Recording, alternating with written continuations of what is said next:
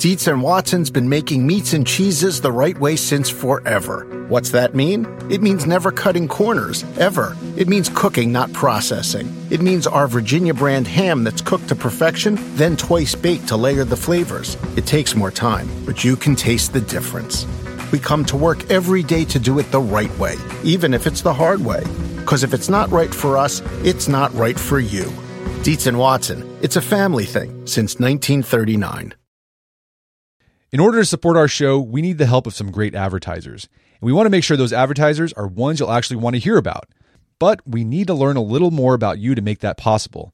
So go to podsurvey.com/artofman and take a quick anonymous survey that will help us get to know you better.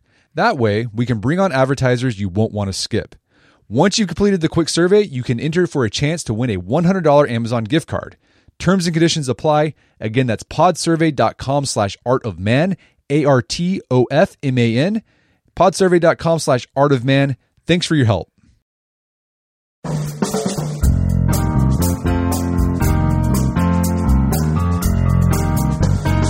Brett McKay here, and welcome to another edition of the Art of Manliness podcast. I've dealt with depression in my life. My body temperature also seems to run hot. In fact, my wife, Kate, has nicknamed me the baked potato. My guest today says there may be a connection between those two things. His name is Charles Raison. He's a psychiatrist, professor of psychiatry, and the co-author of the new Mind-Body Science of Depression. We begin our conversation with why Charles thinks it's important to ask the question, does major depression even exist? And what we do and don't know about what causes depression. We then turn to the emerging theory that physical inflammation may play a role in depression. Charles describes what inflammation is and why the body may become inflamed and physically hotter, not only in response to physical illness, but psychological stress as well. We then discuss the paradoxical finding that short-term exposure to inflammation in the form of exercise or sitting in a sauna can reduce long-term inflammation, and how hot you probably have to get in a sauna for it to have antidepressant effects. We also talk about how intermittent fasting may have a beneficial effect on inflammation, before turning to whether taking anti-inflammatory drugs could also help, and why you might want to get a blood test to see if your body's inflamed. We end a conversation with Charles' thoughts on how to figure out the right treatment for depression for each individual. After the show's over, check out the show notes at aom.is/inflammation depression.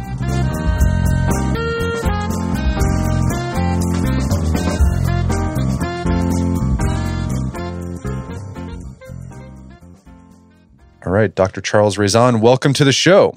Thank you for having me. So you are a psychiatrist, you're at the University of Wisconsin, and you got this book out called The New Mind-Body Science of Depression. I really enjoyed it. It's basically having like all the latest research about depression in like one place. But tell us about your background and like what's the approach you take at looking at depression and treating depression? Yeah.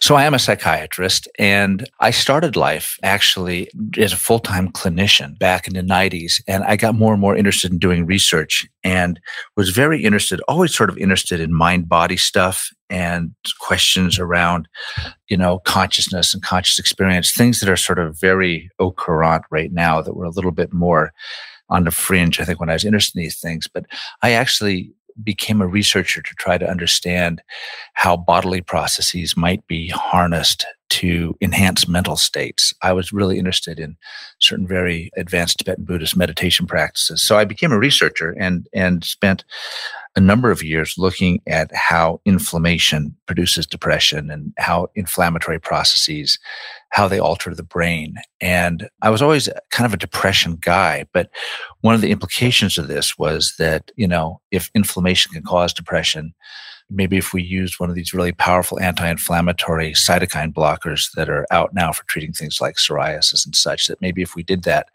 we would discover a brand new antidepressant. And as it turned out, that wasn't true. There's an interesting story there, but that got me into this sort of business of trying to discover new treatments for depression in general, and especially old new treatments. So a lot of the work I do these days is not just inflammation, but looking at things I call ancient practices, things that humans discovered repeatedly across history, often used for spiritual purposes or healing purposes that I'm trying to retrofit and look at as antidepressant strategies. So we've done work with heat, with hyperthermia, and I'm much involved in this movement currently to see if psychedelic medicines might have promise for the treatment of depression. So long answer to a short question, but that's pretty much who I am. Yeah, that's the way I discovered you, was your research about the connection between inflammation and depression. We'll get in that to the bit because it's novel, it's different. A lot of people don't connect inflammation and depression. So we'll get to that here in a bit. But let's start off with this question. In the beginning of your book, The New Mind, Body, Science of Depression, you start the book off with your co-author with this provocative question: does major depression even exist? And I'm sure there's people who are listening to this episode who have experienced major depression or know someone who has. So they're probably thinking, well, this is a really silly question. Of course it does. But why do you think it's important as a depression researcher that you ask that basic question? Yeah, it's a key question. And I've been depressed myself, so I'm right with them. So, my co-author, Vlad Maletic, he's also very eloquent about this. And there's a couple of ways in which depression doesn't exist.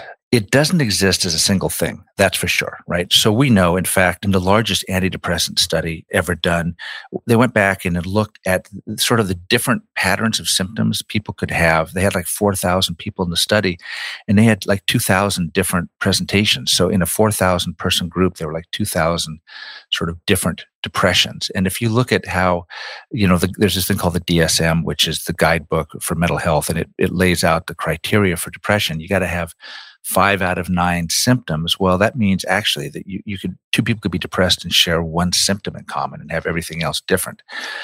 So that's the first thing, is that it doesn't exist as a single thing.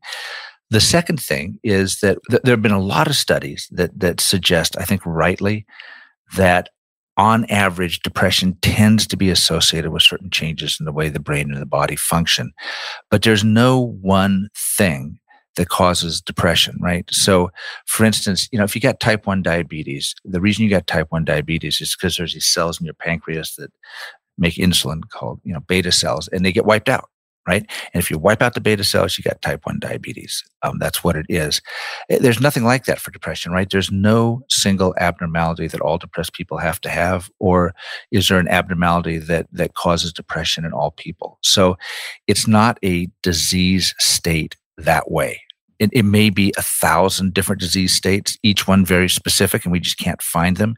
Or it may be that there's 1,000 little contributors, and on average, to any given person's depression, biological contributors. So, if you say, well, so what is depression? Well, I like the question because it's also not true that it just flat out doesn't exist. It does exist. It kind of exists the way Buddhists think the world exists, which is sort of conventionally and provisionally. Depression is a set of symptoms, and it's a disorder that's characterized by people demonstrating or reporting a series of symptoms, much the way most 19th century diseases were, right? So you look at things like pleurisy and lumbago and things like this. They were symptom-based diseases, and that's what depression is. So, for instance, people often want to try to find a biomarker for depression, some kind of blood test. But, even a little bit of thought shows that that's kind of a fool's errand because, if the biomarker was absolutely positive, but you felt great, no doctor would say, you're horribly depressed, you just don't know it. And conversely, if the biomarker was normal, but you're suicidal and depressed, nobody would say, well, you can't be depressed, the biomarker's off, right? Depression is a phenomenological condition. It is as it does and as it says. Now, having said that, I said it's not nothing either. It is a tendency. It's like a cloud. It's like a quantum cloud, right? So, if you get really depressed, if your mood gets really down, you're very likely to pull in the other symptoms of depression. That's how they came to form the disorder. So almost always when humans get catastrophically depressed, they get changes in their sleep, they get changes in their appetite, they start having trouble thinking, they often are exhausted, they begin to think about suicide. All over the world, even in like hunter-gatherer tribes, this is the case, right? So what I sometimes say is, if people want my opinion, so what is depression? I like to say that it is the most standard, most common way that human beings break down under adversity. And that is why you see depression in every culture. That's why depression tracks both with personal adversity and societal adversity, and why it tends to have the same symptoms all over the world, because it is, we have a genetic heritage that all of us, to one degree or other, makes us susceptible to developing this syndrome when bad things happen to us. Let's talk about the causes of depression, at least the common explanations that are put out there for the causes of depression. What are those? Well, so it's really interesting. The official line in the field is that we don't know what causes depression because we don't know what causes any psychiatric illness, right? But that's actually not true. And this is something we make much of in the book. Like other illnesses, like other psychiatric illnesses, and actually like a lot of other medical illnesses, depression seems to arise usually from an interaction between a genetic vulnerability and an environmental circumstance. And so that being the case, there's this idea that depression is just sort of a brain disorder or it's a, neurotransmitter deficiency or something. Well, those sorts of ideas suggest that, there should be a gene. And if we knew what the gene was, then you have the answer. And we really have not been able to find genes very well. It wasn't until a couple of years ago, even maybe a year ago, that we actually finally had a study with enough people in it to find reliably a risk factor gene for depression. I mean, there have been a lot of studies looking at genes for depression, but they were all very flawed. So we don't really know very much genetically about what causes depression. But on the other hand, we know exactly what causes depression environmentally. And this it fascinates me. And it has to do with what we were talking about a minute ago, and that is adversity, right? So the things, so if depression is a genetic environmental interaction, it suggests that there's some people that may be so genetically protected that there isn't an environment in the world that would make them depressed. And other people are so genetically vulnerable, whatever those genes are, that that the world is definitely going to make them depressed because the world's a hard place, right? But when it comes to environmental causes of depression, it's really adversity. It's psychosocial adversity. And, the thing that we've studied a lot, it's actually immunologic adversity, right? So one of the things I often say is that at the end of the day, depression really seems to be about managing relationships. It certainly is about relationships. It is disturbances and threats in our relationships of all kinds that most reliably produce depression. So, in the human realm, things that are powerful depressogenic factors are losing somebody upon whom your self-esteem, your self-vision requires. It's being shamed. It's losing in encounters when you're up against somebody, what they call agonistic encounters. If you're in a competition and you lose, all these things that essentially at the end of the day, anything that tells a person, and they believe it, that they're a failure, that they're a loser, that they're not as good as other people, that they're alone, that they're inadequate to life. Anything in the environment that does that really reliably increases the risk for depression. And then there's this thing called entrapment. And entrapment is this sense that you're powerless to change your circumstances, right? And so, if you're in a situation, say, where you have an abusive spouse and you're getting beaten up, you're very, very likely to be depressed because interpersonal conflict is a very powerful depressive driver. If you feel that you can never escape the relationship, you will be depressed, right? So that's the sort of other element. So those factors are very, very powerful depressogens in our human interactions. But, we are just a small part of the interdependent world in which we live. And we have such a powerful and intimate relationship with the microbial world. Because it's very small, we often miss it. But our relationship with the bugs, with bacteria, parasites, viruses, is as powerful a factor in our emotional and mental well-being as our relationships with other people. Because of course, how we handle those microbial agents really, sort of dictates whether we're going to live or die, especially across human evolution, where death from infection was by far the number one cause of, sort of failing to survive and reproduce. So because of that, of course, any genes that evolved that mutated to provide us with sort of an enhanced ability to fight dying of infection, especially early in life, were selected. And it turns out, it's one of the things we've argued, that those genes or those behaviors actually appear to have some benefit in fighting infection. So, and then of course the other aspect of the microbial world has to do with the good bacteria, if I can put it that way, right? So, we are largely composed of bacteria, and we have one of the causes that some of us speculate may be driving the increased depression in the modern world is the fact that we've so disrupted our sort of co-evolved relationships with this huge microbial world upon which we depended for a number of things, that those disruptions, even though we don't necessarily recognize them consciously, may also be contributing to the what seems to be something of an epidemic of depression in the modern world.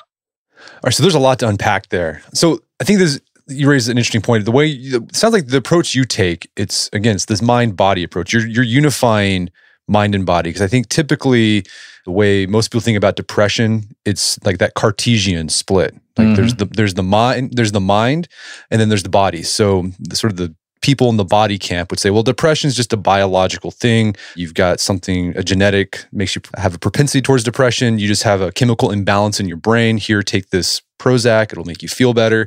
And then on the mind side, they say, well, no, depression is just a matter of cognition. You've got faulty thinking. If you go to therapy, you can fix your thinking and fix your depression. It sounds like what you're saying is that it's both. Like both things are going on. Yeah, I was going to say they're both right. They're both right, and both perspectives are huge. Have significant clinical potential, and somehow neither one by itself is fully enough. I mean, that's the crisis we're at in mental health care, is that, trying to find ways to marry those two things together, to leverage the strength of each perspective, or each system of causality, if I can put it that way. Trying to find ways to marry these things together is something that a number of us working in the field are really, really interested in.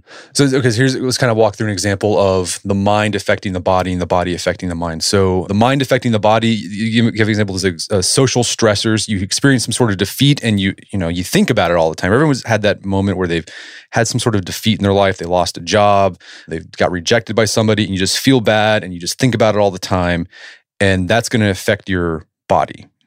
Correct? Right. Is that what you're saying? Yes. Okay. And then the body part's like the body can affect the mind by you get sick with some sort of some bacteria, and it causes you to feel sad and down in the dumps.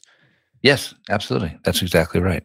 All right. Well, let's talk about, this is really, it's going to be hard to suss out, because this is really interesting, because all this stuff, it's happening all at the same time, possibly, right? So it's not yes, and in a loop, right? Yeah, in a loop, that's how right? These things go, right? So, the mind affects the body affects the mind, which then affects the body. And so you can get these circles going, and that's part of what we think probably happens in depression, where there's a lot of evidence that when you look at sort of patterns of brain functioning, that on average depression, kind of biologically, one of its characteristics is that people have this sort of locked-in pattern of overactivation in areas that are sort of fixated on danger, fixated on the self, and then you kind of ruminate, you just same negative thoughts over and over and over again. So this being trapped in circles is one of the characteristics of clinical depression.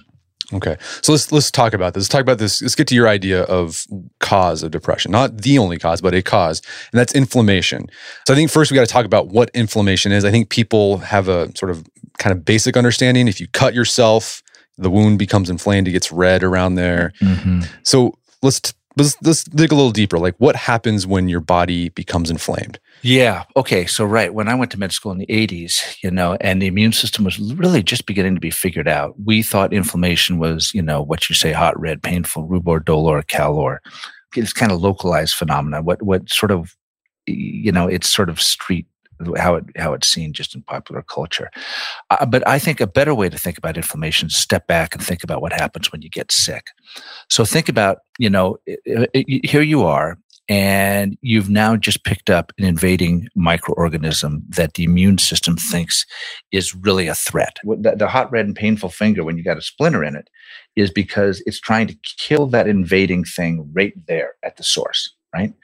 But then, let's say that fails, and now it's in your body. So what are you going to do?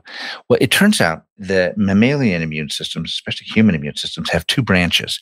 They have a branch called the innate immune system and a branch called the acquired or adaptive immune system. And they serve different functions. The innate immune system is what gets fired off first. So your body sees this dangerous thing, and there's a part of your immune system that recognizes it very generally. It just doesn't like foreigners, basically, right? And seeing that the foreigner is there, it thinks the foreigner is dangerous enough, it pulls out a shotgun and starts firing. And what it fires are these very hot, angry, destructive chemicals called inflammatory cytokines. And they're pretty good at killing dangerous foreign things, but they have a lot of collateral damage. And this is why inflammation over time is associated with things like heart attacks and strokes. It's because it tears up the tissues of the body also. It also makes you prone to diabetes and things like that. But you need this innate immune system. It's sloppy, it's imprecise, but it's very fast. And there are unfortunate children born without functioning innate systems, and they're dead within a week or two. So you got to have it, because otherwise you're not fast enough off the draw to fight these dangerous pathogens. But we've also evolved this other immune system, this acquired or adaptive immune system. And this is what people usually mean when they talk about the immune system, which is that antibodies and T cells and things like that. And this is really an amazing thing. And what it is that your body produces, millions, billions of immune cells, B cells and T cells. Each one of them just randomly has a slightly different pattern on its surface. And that pattern just randomly may or may not recognize a pattern on a bacteria or a virus. But, these cells kind of float around in your body. And when they see that virus or bacteria, if it's the right cell, it activates. And the shotgun immune system, the innate immune system, plays a key role in presenting the dangerous bacteria cells to those antibody cells and those T cells. So when those guys get activated, they produce a ton of killer modalities that they're like snipers. They only fire at cells that have that mark on them. And that mark generally is not on human cells. It's generally only on that virus, only on that bacteria that's invaded your body. So it's able to completely kill the bacteria or the virus and not cause you any trouble. Now, every once in a while, there's a screw up, and the T cells or the B cells mistake something in your body for a bacteria or a virus. And when that happens, you get an autoimmune condition like type 1 diabetes or multiple sclerosis or something like that. That's why that happens. But when things function well, what happens, you get this early shotgun immunity that is fast and sloppy and just shoots at everything. But it activates this sniper-like immune system that takes 4 to 5 days to operate, to come up to steam. But once that system's activated, the inflammation should die down, and these very specific sniper cells should take out the pathogen. And then when they're done doing that, instead of all vanishing, once your body has seen a particular virus or bacteria, the specific cells that multiplied by the millions and billions, they don't all die. A little army of them stays in the body. They're called memory T cells. And those cells patrol around, and if they ever see that invading organism again, they can immediately ramp up like a million times faster. That's how vaccines work, right? They leave you with this little army of memory T cells for hopefully the flu or for, measles or whatever. So when we say inflammation, you can have inflammation from either arm of the immune system, but generally what we find in something like depression is hyperactivity of that shotgun immunity, right? So let's think about you getting the flu, right? So what's the first thing that happens? You start feeling weird, you start feeling freezing, you huddle up, you start getting a fever, maybe you throw up, you feel exhausted, you got body aches, you want to sleep, you don't want to do things, it's hard to think about complicated stuff. Some people start feeling down emotionally. So, how does that happen? Does the flu virus, does it go up to your head and sort of sit in a driver's seat and start kicking on your brain? No, it doesn't do that. What it does is it activates these inflammatory cytokines, these hot inflammatory molecules. When that innate shotgun immune system recognizes the danger of the flu virus, it starts pumping out these inflammatory cytokines. They can make your finger hot and red, but they also go to the brain. And when they get to the brain, and this is some work we did with Andy Miller years ago, when they get to the brain, they basically cause every change in the brain that has been associated with depression. And that is why you get sick. The reason you get sick is because it's not because the virus wants you to get sick. Contrary, it's the opposite. You get sick to fight the virus, because those cytokines, when they activate sickness behavior, which is sort of the classic expression of inflammatory activation when it's intense. Almost everything about sickness behavior has an antibiotic strategy. So the reason you get a fever when you get sick is not because it feels bad. It's because higher temperatures kill viruses and bacteria, and higher body temperatures sort of drive your immune system. When you get sick, your body starts getting rid of all of its iron. It starts to try to hide away its iron. So you get anemic if it goes on long enough. So why would you get anemic? Well, the answer is because a number of bacteria, they need the iron so badly that if you can deprive them of iron, they'll starve and die in your body, right? So there's a list of things like that that all happen when people get sick. And by the way, when you get the flu, you feel crappy for 3 or 4 or 5 days. That's inflammation making you feel like that. And then, one morning you wake up, you start feeling better. And the reason you're feeling better is because that sniper-like adaptive immunity has come online, and it's killing the virus without doing anything to you, which is why you start feeling better, right? So the realization that inflammation maybe had something to do with depression really it came from a couple of sources, but a primary source was this realization that inflammation produces sickness. And in animal studies, when you inflame a little animal, when you inject it with one of these inflammatory cytokines in its body, it starts acting exactly the same way as if you'd put it in a terrible psychological stressor. So then people started looking around, and they made a couple of interesting discoveries. They found out that as a group, people with depression tend to have higher levels of inflammation than people that are similar but not depressed. So it looked like there was this signal within medically healthy people that they had elevated inflammation. And this sort of realization that, oh my goodness, sickness looks a lot like depression, or depression looks a lot like sickness, and in some very interesting ways. So for instance, no surprise that when you get really sick, you get a fever.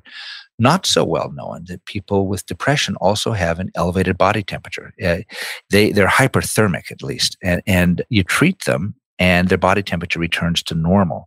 They tend to have the same iron deficiencies that you see in sickness. So we and others have actually argued that maybe depression evolved out of sickness as a way to help protect us from pathogens.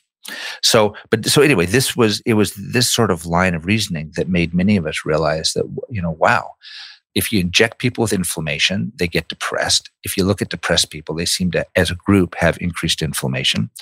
And then the coup de grace in this thing was, well, okay, it makes sense. If you're sick, you get inflamed. If you get inflamed, you get depressed. So that's probably partly why medical illness is such a risk factor for depression. But what about stress? Especially younger people, they usually get depressed because of a psychological stressor.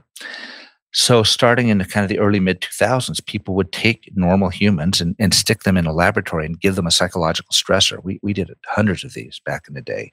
And you can show very clearly and absolutely reliably that all I have to do is put you in a psychologically stressful situation, and I can show that it activates your inflammation. Within an hour, your inflammation's shooting up. And if you're somebody who was neglected or abused or, sort of traumatized as a kid, your inflammation is going to shoot up even higher, way higher, in fact, because that early adverse experience has primed your body to respond to danger with increased inflammation. So these pathways came together, and, voila, that's why it has now become this sort of widely thought about idea that depression and inflammation have something to do with each other. Okay, so let's talk. I want to backtrack about this idea that these cytokines? Cytokines. Yeah. So you say they get to the brain and they cause all the things that we see in depressives. So we're talking, does it disrupt neurotransmitter stuff? Does it change the structure of the brain? Is that what's going on? Yeah. The inflammation wipes out a necessary cofactor for neurotransmitter production. And does it change structures of the brain? So you've heard those things, people who are depressed have a sensitive amygdala, the almond-shaped thing. Mm-hmm. Does inflammation affect that? Yep. It absolutely does. It also induces brain changes similar to those seen in depression. Absolutely. Does it change the structure of the brain? That's a good question. It's like everything where, this is such a huge field now. I've never seen a study that it actually changes, like the size of the brain, or something like that. But the activity of the brain, absolutely. And my old mentor, Andy Miller at Emory, who's really, I think, the king of this field in so many ways, has shown that if you take just a big group of normal, medically healthy, depressed people and you measure their inflammation, the people that are depressed and have high inflammation have very different patterns of brain function than the people that are depressed without inflammation. We're going to take a quick break for a word from our sponsors. Wedding season is coming up, and if you are preparing for the big day, I know wedding planning can be really intimidating, but finding the perfect suit shouldn't be. Indochino makes it easy to get a fully customizable suit right from your home. Don't just wear any suit on your big day, wear a custom made-to-measure suit. Suits start at just $499, which is about the same price you'd pay for an off-the-rack suit at a department store, and they've also got custom made-to-measure shirts starting at just $89. So I've talked about my Indochino suit on the podcast before. They've been a long-time podcast sponsor. It's navy blue. The measuring process was super easy. They got these video guides you follow. You'll need another set of hands to help you out with that. But the really fun part is customizing it. Got to customize how I wanted the lapels on the jacket, the pockets, the lining. I went no pleats on the pants on this suit. A lot of fun. And then in a few weeks, you have a made-to-measure custom suit sent directly to your door. When planning your wedding, get a suit as unique as you with Indochino. Go to Indochino.com and use code manliness to get 10% off any purchase of $399 or more. That's INDOCHINO.com, promo code manliness. All right, if you have a family, then you need to get term life insurance to protect them. It's one of the smartest financial decisions you can make, and the start of the new year is the perfect time to get it done so you can focus on whatever else the year has in store for you. Fabric by Gerber Life was designed by parents for parents to help you get a high-quality, surprisingly affordable term life insurance policy in less than 10 minutes. Fabric has flexible policies that fit your family and your budget, with quality policies like $1 million in coverage for less than $1 a day. There's no risk to apply. They have a 30-day money-back guarantee, and you can cancel at any time. I remember when I was a new dad, I had a lot of thoughts going through my head. One of them was, how can I take care of my family when I'm gone if something happens to me? Well, so one of the first things I did, I got term life insurance, one of the best decisions I made. Join the thousands of parents who trust Fabric to protect their family. Apply today in just minutes at meetfabric.com/manliness. That's meetfabric.com/manliness. MEET fabric.com/manliness. Policies issued by Western Southern Life Assurance Company, not available in certain states. Prices subject to underwriting and health questions. Daylight saving time is starting up again. The goal of this is to give us more daylight from March through November.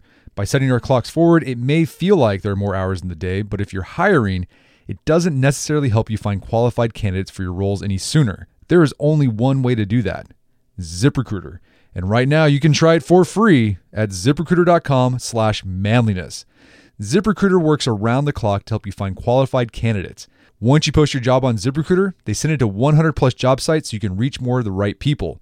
ZipRecruiter's smart technology also quickly scans thousands of resumes to identify people whose skills and experience match your job. Spring forward with a new hiring partner, ZipRecruiter, and find top talent sooner. See why 4 out of 5 employers who post a job on ZipRecruiter get a quality candidate within the first day. Just go to this exclusive web address to try ZipRecruiter for free. ZipRecruiter.com/manliness. Once again, that's ZipRecruiter.com/manliness. ZipRecruiter, the smartest way to hire. Picture that thing you've always wanted to learn. All right, you got that in your head? Now picture learning it from the person who's literally the best at it in the world. That's what you get with Masterclass. This year, learn from the best to become your best with Masterclass. Masterclass offers over 180 world-class instructors, and many of these instructors are former AOM podcast guests. You can learn negotiation from Chris Voss, leadership skills from Jocko Willink, how to master your habits with James Clear. Plus, every new membership comes with a 30-day money-back guarantee, so there's no risk.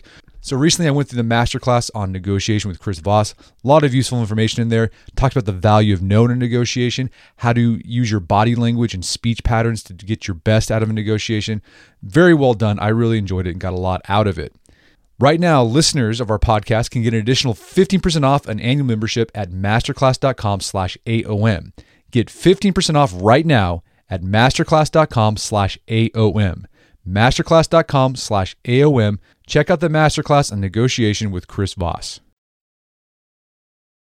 And now back to the show. So why does our body, when we experience psychological stress, why does it create inflammation? Because I think people, when they think of stress, they think of cortisol, but they don't think, oh, my body's going to act like it's sick and send out inflammation signals.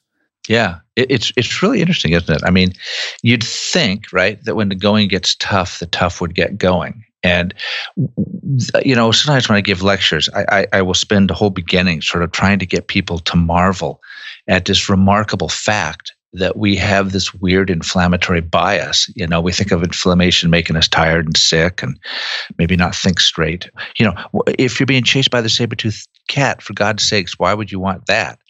But I think the answer is, and a number of us sort of hit upon this at sort of the same time. The evolutionary answer, we believe, is that if you think about what stress has meant across mammalian evolution, and even before the mammals, but we just stick to ourselves here. Stress reliably meant usually one of three things, right? Either you're about to be eaten, or you are chasing down something to eat and that thing has got horns and hoofs, or you're wanting to make a baby and you're having to fight with the other guy with horns and hoofs.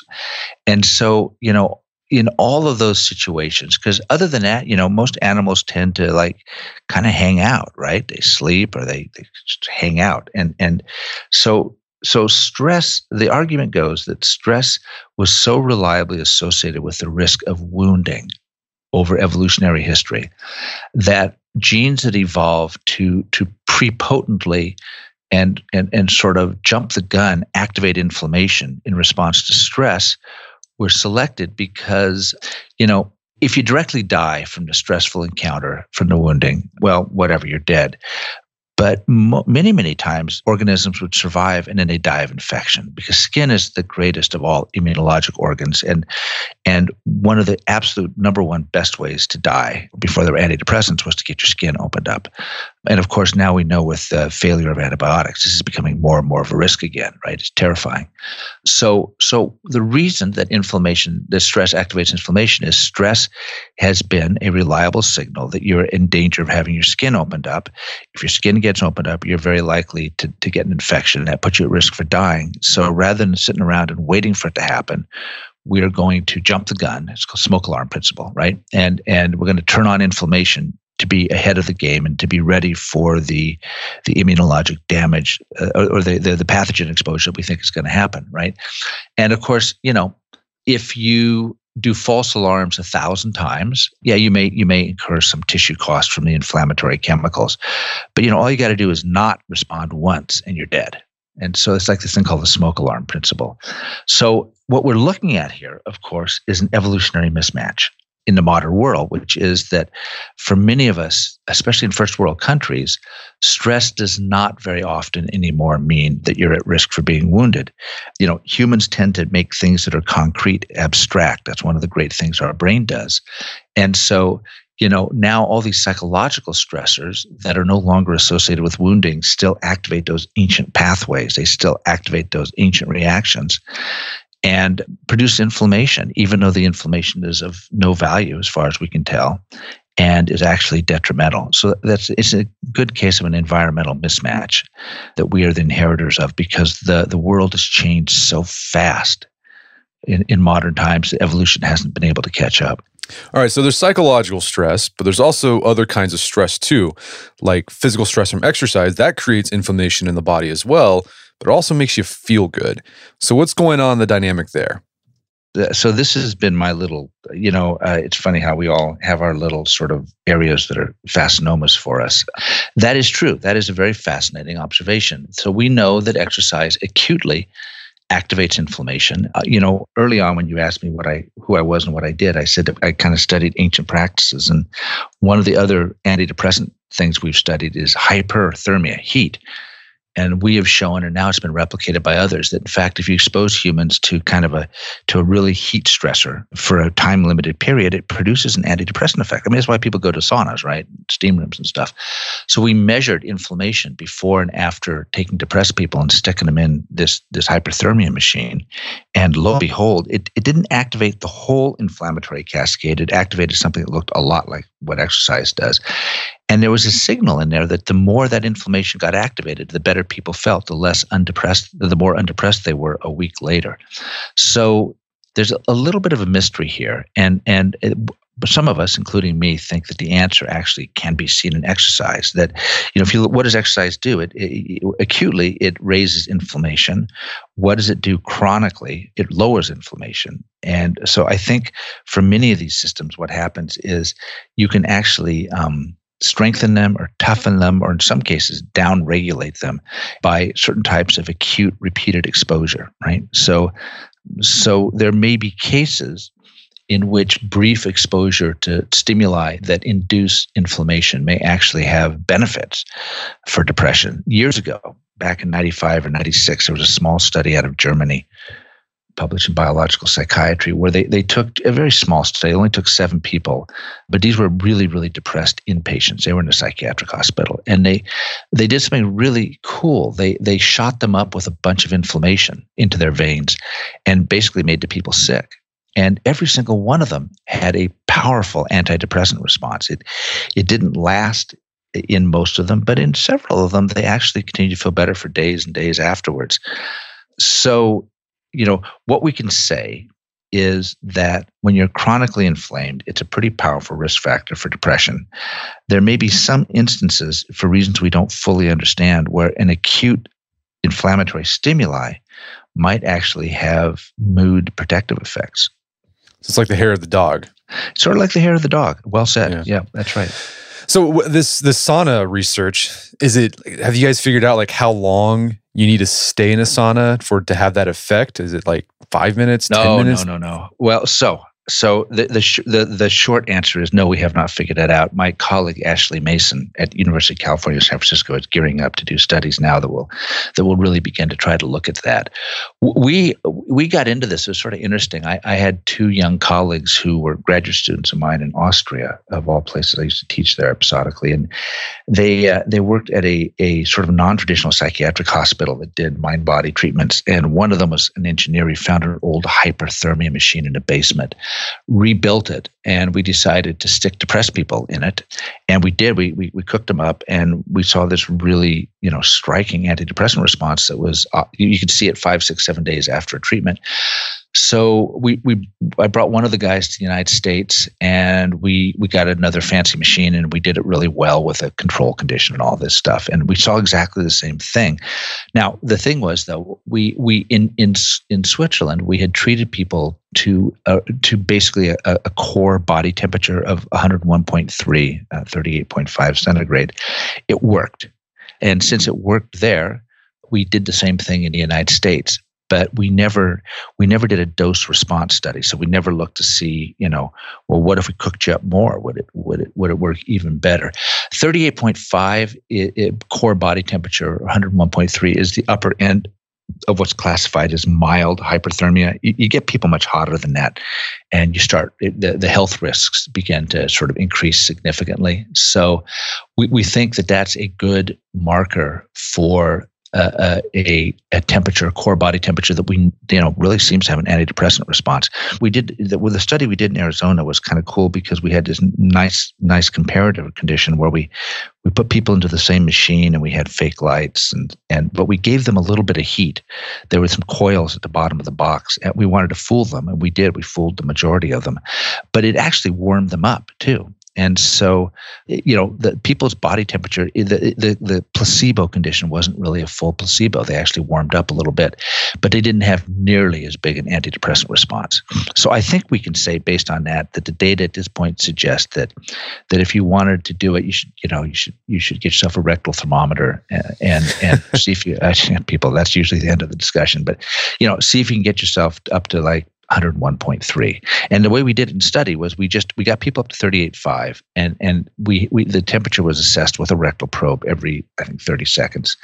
And when they had 2 or 3 38.5s, we turned the machine off, and then we just sort of let them sit there for an hour because the body temperature remained elevated.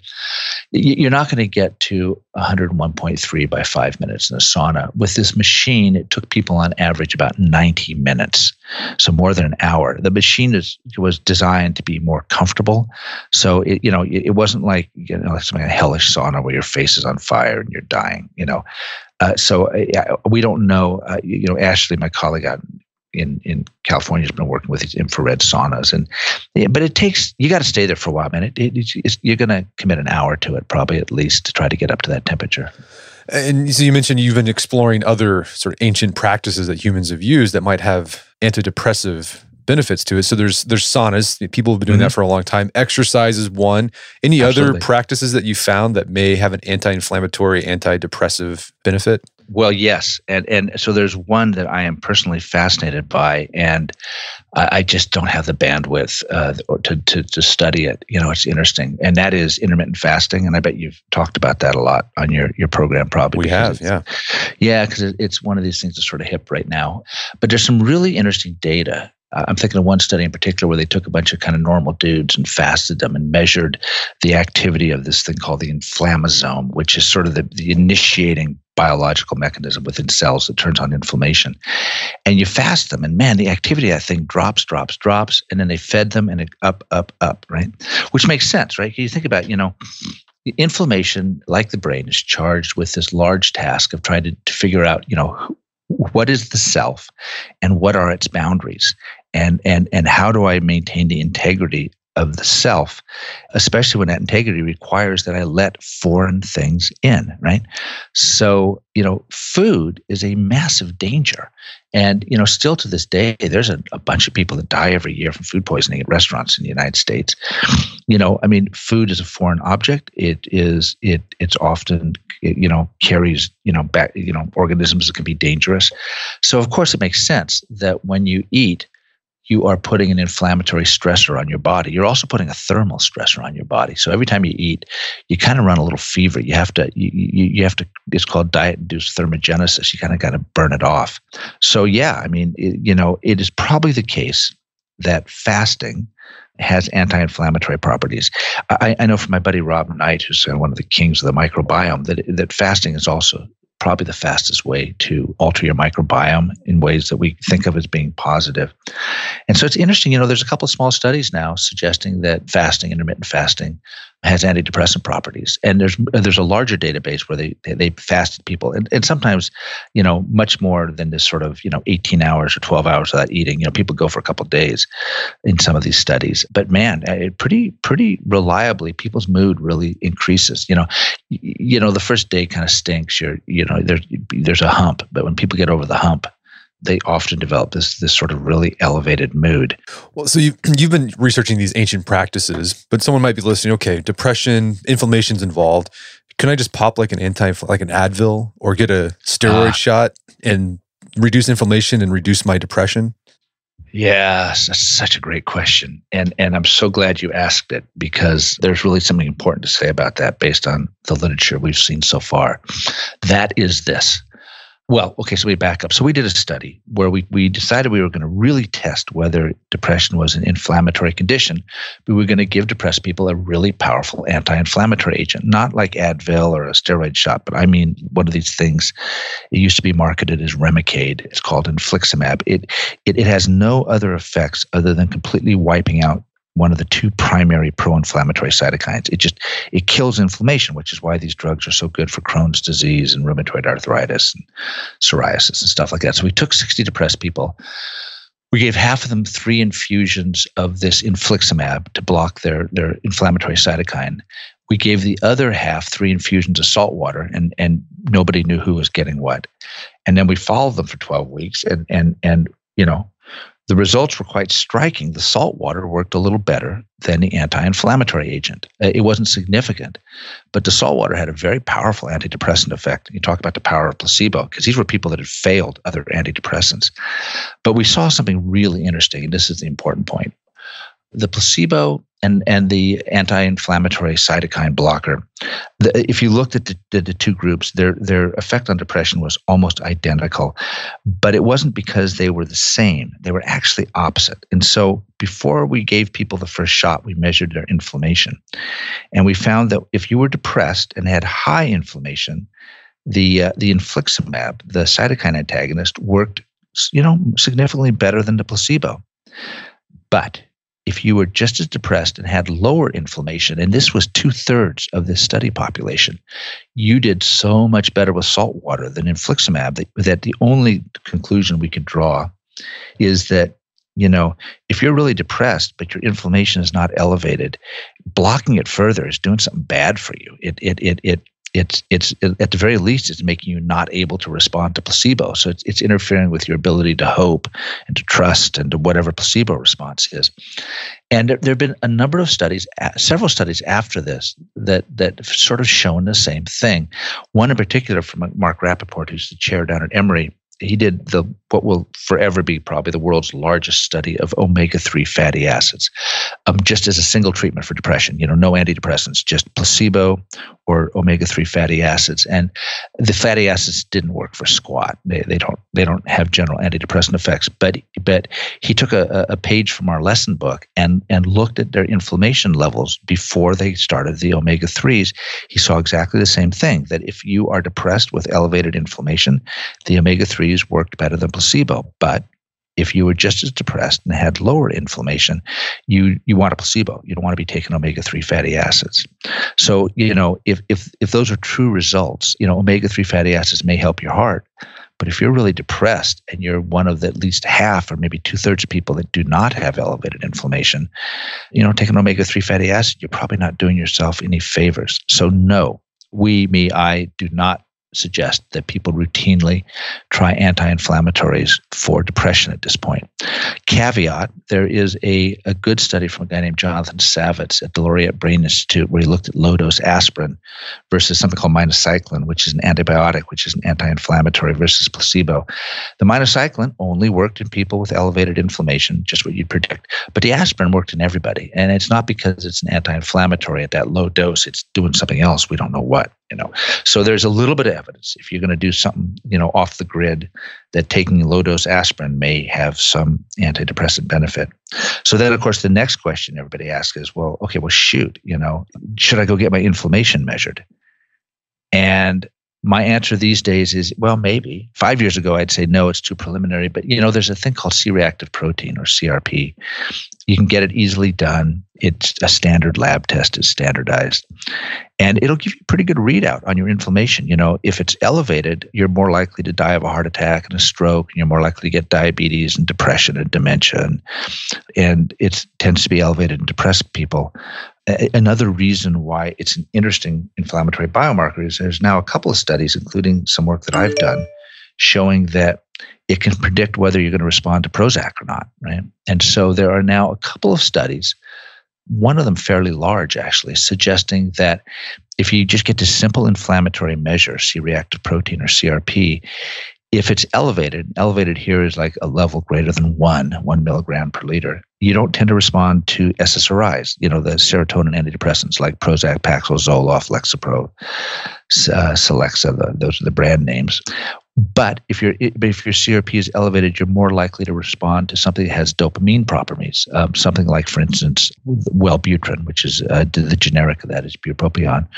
Or in one study, it was nortriptyline, which is more of a norepinephrine drug, but it's a complicated, but it fits the pattern, right? But I think the key here is that, almost all of us that get depressed get stuck on a drug where the primary mechanism of action is blocking the serotonin reuptake site. And there is now this gathering data to suggest that, if your inflammation is elevated, you're not as likely to respond to those. And then we've shown recently, working with actually a large pharmaceutical company, that CRP can predict people who do and don't respond to a very different kind of drug that's used to treat bipolar disorder when people are depressed. It's a drug called lurasidone. It's marketed as Latuda. It's an atypical antipsychotic. It's a dopamine modulating agent. And we measured CRP before people started treatment with it versus placebo. And if your CRP is low, the antipsychotic, the Latuda, was no better than placebo. But if your CRP was high, it worked like gangbusters as an antidepressant. And we've replicated that, not perfectly, but we about 3/4 of the way replicated it in another large population of children with bipolar depression. So this is sort of interesting, right? That it's not quite ready for prime time, but it's ready enough, and that the only risk is a blood stick. That I now often say, I think this is actually something worth doing. Is look at the CRP levels. If you're trying to decide what antidepressant to use, We need larger studies, a lot of caveats, but you're going to pick one eeny, meeny, mio, just randomly anyway. Yeah, take a look. If your inflammation's elevated, reach for something other than a SSRI. In general, I'm not hugely overwhelmed with anti-inflammatory agents as antidepressants. Even in our big study, it beat placebo, but it was not a miracle cure. Inflammation is a widespread, ancient process, and it sets in motion a lot of downstream changes. And almost certainly those downstream changes are going to be more directly involved in the production of depression. And those pathways probably make better targets than inflammation itself. Well, and I think it's an important point to make to bring out, as you were talking about those studies about the effectiveness of antidepressants based on your CRP levels, is that you can be depressed but not inflamed, or inflamed and not depressed, right? Absolutely. Both are very true. Because I think people could hear this, like, inflammation, depression. I just go to my doctor, hey, doctor, I'm inflamed. I'm going to sit in the sauna. That's going to cure it. But that might not be, you might not be inflamed, but still can be depressed. Absolutely. Most depressed people are not inflamed. So why is that? Why do some people get inflamed when they're depressed and some people get depressed but not inflamed? Don't know. So this conversation, what this research shows is that, okay, again, there's no single cause for depression, right? But it's all these different things working together. So as a doctor, or maybe someone who's got depression, like, how do you figure out the best approach to help a patient? Like, I think at the end of the book, you gave some case studies, which was really interesting walking through. Yep. But like, is it just a matter of trying different things to see what sticks? Or have you kind of figured out a systematic way where you can find the thing or things that will help? No, unfortunately. So my opinion, but I know the field pretty well. Whenever you hear anybody talking in depression, that they're going to treat you with a brain scan, or they're going to do a brain scan and tell you what to take, or that they've got an algorithm that's guaranteed to work. No, that's BS. Now, it works sometimes because it induces a great deal of hope and trust and optimism, and those are very powerful effects. But the biology of it is always just really shaky. So, the truth of the matter still is that we don't know ahead of time really who's going to respond to what. The little CRP is a little caveat there. If it really gets replicated, it would be ironic that our first reliable predictive biomarker is not a brain thing, but an immune system thing. But no, the real question these days for me is whether you start somebody on an antidepressant and send them down that path. Because I think that the continental divide in the treatment of depression really is around this issue of, do you do something that sort of helps people build up resiliency within their own mind, body, brain complex that's not dependent on a constant presence of an external substance? Or do you go the other route where you fortify people with a drug that is kind of always on the brain and always there? These are things I never would have thought of 15, 20 years ago. 20 years ago, I thought antidepressants were like brain food. I thought they were like, fertilizer for the brain. Unfortunately, we now know that when antidepressants really help people, which they do, no doubt about it, and they're lifesavers, no doubt about that. But in our time and place, many, many people, once they've kind of gone down the antidepressant path, find that they don't do very well if they go off the antidepressants. There are really convincing data that starting an antidepressant and stopping it is more likely to make you depressed in the future than having never started it in the first place. Oddly, placebo responses are more durable than antidepressant responses when you take away the placebo or the antidepressant. Psychotherapy responses, while not perfect, are also more durable. One of my huge interests in psychedelics is not just the fact that they have a different mechanism of action in terms of inducing psychedelic states, but they seem to, one treatment lasts 6, 7, 8 hours. And then in certain populations, especially now, there's a study out from NYU, people report being undepressed 3, 4 years later. It's like it was a reset, right? And that, of course, is what we should be looking for, because, any drug that you take every day that operates on the brain seems to induce what's been called oppositional tolerance, which is that the brain begins pushing back against the drug. This is why you get withdrawal reactions, right? If you take a Valium every day for if you take that for a long period of time and you stop it suddenly, you'll have a seizure, because what's Valium doing? It's constantly pushing on the brain to calm it down. Well, the brain begins to kind of fight back. It kind of gears up, right? And so then you get this sort of compromise between the pushing down of the Valium and the pushing back of the brain. And then you take away the Valium real suddenly, and the pushing back of the brain is unopposed, and it goes hyper excitable, and you get seizures and stuff like that, right?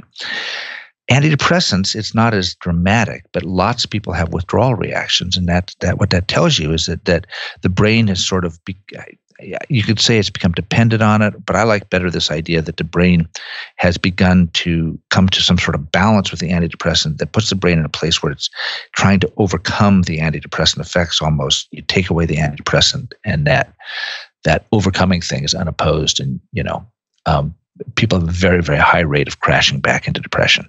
One of the surest way to make people depressed, if they're not depressed, is to suddenly stop their antidepressant. So this is the thing, I'm a pharmaceutical, I'm a drug doctor. I mean, the only real expertise I have clinically is, writing prescriptions for psychotropic agents. And, I've seen a lot of patients over the years, and I can promise you that, God, man, damn, some people these agents really work great for. Another problem is that they probably don't work optimally for at least 50% of people. But, there's a lot of people who get a huge benefit. But I worry increasingly about anything that the human side becomes utterly dependent on. We tends to weaken the human element. And then this is where you see this increased risk of relapse and such. So I've gotten more and more interested in how we can begin to find treatments for depression that, instead of inducing some sort of state of dependency where the human is now joined almost like a cyborg to the technology, say the antidepressant, that what we've done is found a technology that actually strengthens people, stimulates them, so that this intervention drops away, but the person is now in a self-sustaining state of enhanced wellness. And it's promising. It looks like there are ways of doing this. I mean, the hyperthermia, the heat, showed a little bit of that signal. People felt better for weeks afterwards. So, but again, another very long answer to say that no, we do not, as a field, have a magic formula. If you come to see me and you're depressed, I listen to you. I think about what the situation is. I wonder about what to do. But there's not a cookbook that gives me all the answers.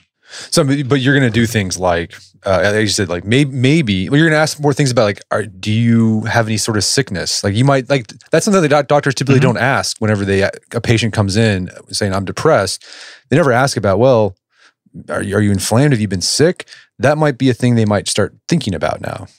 Absolutely. And it might not be the thing that determines it, but it's another factor they might want to consider. Well, so I'll give you a quick story. One of my partner's closest friends has a mom who's had a history of very, very difficult bipolar disorder, lots of depressions and manias. She's older. She's probably 78. She develops a cataclysmic depression about 2 months ago. I mean, the woman becomes catatonic. She's not eating. She's not talking. When she does talk, she says, please put the pillow over my head and kill me. I want to die. They try antidepressants. They were going to go for shock therapy, but she'd failed that in the past. They started giving her ketamine, this new treatment. And then, somebody gets an x-ray and her lungs are riddled with cancer and she's dying, right? So there's a classic example of that. Now, you can't do anything about it particularly, but it would have helped the family back in time. They could have been spared a month of this sort of oh my God, our mom has such horrible depressions, it's terrible, should we let her die? All this stuff. When, yes, she had a horrible depression, so she had a vulnerability, and it was launched by the fact that she was having massive inflammatory response to the cancer. So I've literally just lived through what you're talking about. And so absolutely, yes, that's absolutely something they should ask about. The other thing that they should ask about, but good luck, because the doctor only has 4 or 5 minutes to see you, just economically, but they should also ask you, what's going wrong in your life? Because, depression can come out of the blue. That definitely happens. But most of the time, especially if people haven't been depressed a bunch of times before, there's a story there.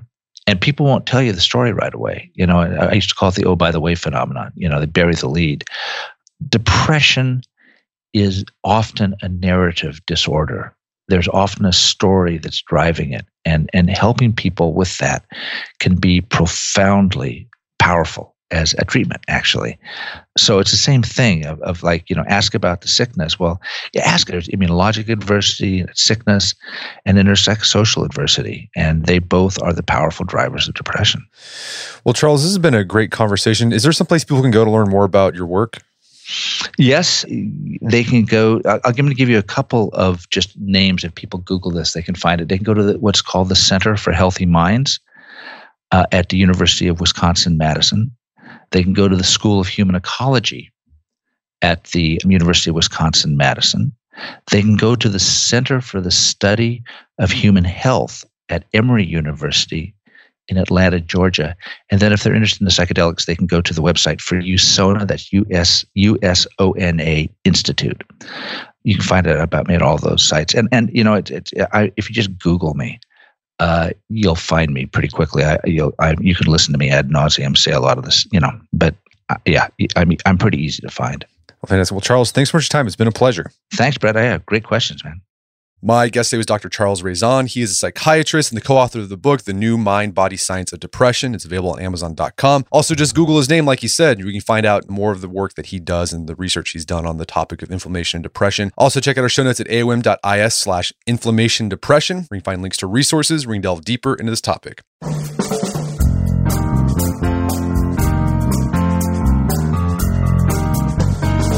Well, that wraps up another edition of the AOM podcast. Check out our website at artofmanliness.com, where you can find our podcast archives, as well as thousands of articles we've written over the years. Got a whole series about depression in men on the site, so go check that out. And if you'd like to enjoy ad-free episodes of the AOM podcast, you can do so on Stitcher Premium. Head over to StitcherPremium.com, sign up, use code manliness for a 3-month trial. Once you're signed up, you can download the Stitcher app on Android or iOS and start enjoying new episodes of the AOM podcast ad-free. And if you haven't done so already, I'd appreciate if you take 1 minute to give us a review on Apple Podcast or Stitcher. It helps out a lot. And if you've done that already, thank you. Please consider sharing the show with a friend or family member who you would think would get something out of it. As always, thank you for the continued support. Until next time, it's Brett McKay, reminding you not only listen to the AOM podcast, but put what you've heard into action.